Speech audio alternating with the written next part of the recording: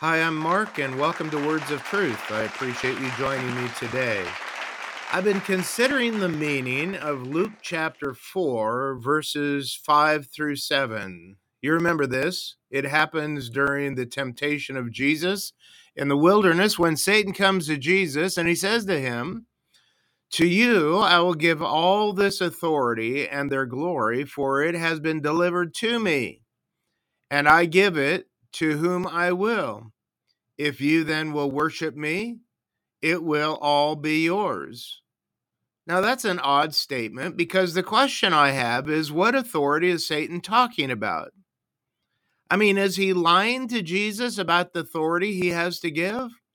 Or does he really have authority over the earth? And how does this relate to God's sovereignty over all things? Have you ever considered those questions? Now, hypothetically, if Jesus had have worshiped Satan, well, he would have abdicated his divine authority and would have ceased to be God. And if Jesus wasn't God, then Satan would be God. And he would have given Jesus the whole world and yet still control the world because then Jesus wouldn't be God anymore. He would have been Satan's lackey. Now, as I said, this is all hypothetical because that didn't happen and it couldn't have happened. And Satan was a fool for suggesting it. I mean, he's just an idiot. He's always saying stupid, half-true things. But did you notice the words in verse 6 when Satan said, "I will give all authority and their glory, for it has been delivered to me"? You see, it was God who delivered that authority to him when God cursed the earth after the fall of Adam and Eve. And so Satan does indeed have a lot of power in this world, but he doesn't have ultimate power. No, no, no. We're not dualists. We don't believe that God and Satan are duking it out in the heavenly somewhere for power in the universe. No, God is God, not Satan. And all the power Satan has is because God has given him permission. In fact, Satan doesn't have any authority to do anything God doesn't permit him to do for his own purposes. And a good example of this is when God gave to Satan permission to afflict the Old Testament character of Job. And even at that, God restricted how far Satan could go. Nevertheless, Satan's power in this world is terrible and vast. We read in 1 John chapter 5 and verse 19 that the whole world lies in the power of the evil one. And Ephesians chapter 2, verses 1 and 2, we read, "And you were dead in your trespasses and sins in which you once walked, following the course of this world, following the prince of the power of the air, the spirit is that is now at work in the sons of disobedience." And 2 Corinthians chapter 4 and verse 4 says that the God of this world has blinded the minds of the unbelievers. And Jesus said to his disciples on the night before his crucifixion in John chapter 14, verse 30, "I will no longer talk much with you, for the ruler of this world is coming." And yet, as Satan came against Jesus in his final hours, Jesus pronounced in Luke chapter 22 and verse 53, "But this is your hour and the power of darkness." In other words, Jesus was saying, I'm going to give you 1 hour. And in that 1 hour, I'm giving you permission to do all the evil that you can muster, and then that'll be it. Finished. You see, Jesus was about to deliver a decisive blow against Satan. And Jesus said in John 16, verse 11, "The ruler of this world is judged." Isn't that a great verse? The ruler of this world is judged.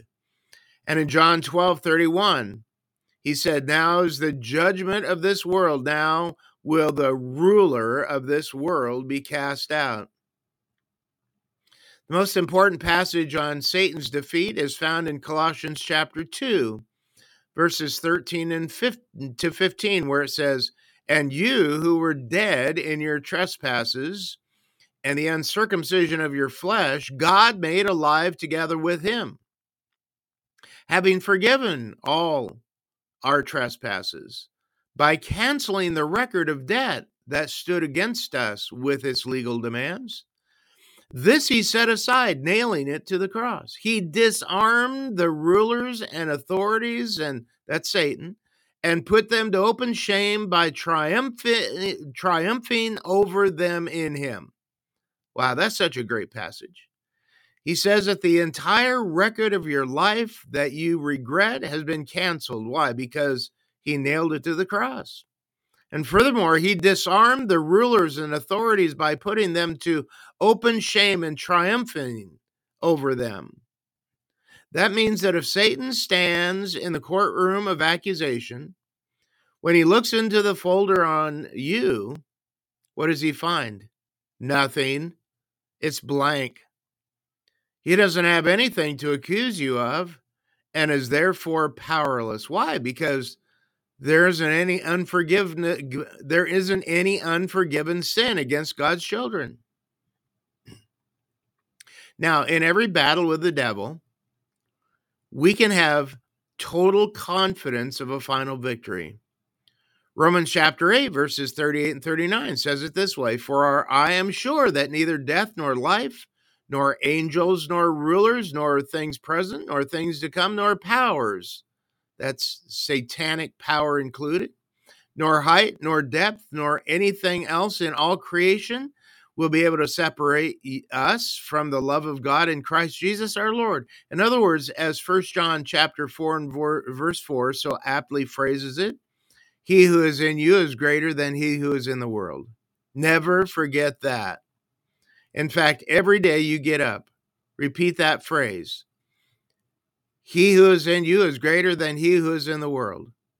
Because 1 Peter says that Satan is like a roaring lion seeking somebody to devour. Oh, he's still on the prowl today. He's still trying to tempt and to defeat and to control people and to get even with God. But Satan knows that he's a defeated foe to everyone who calls on the name of the Lord. And guess what? He doesn't stand a chance.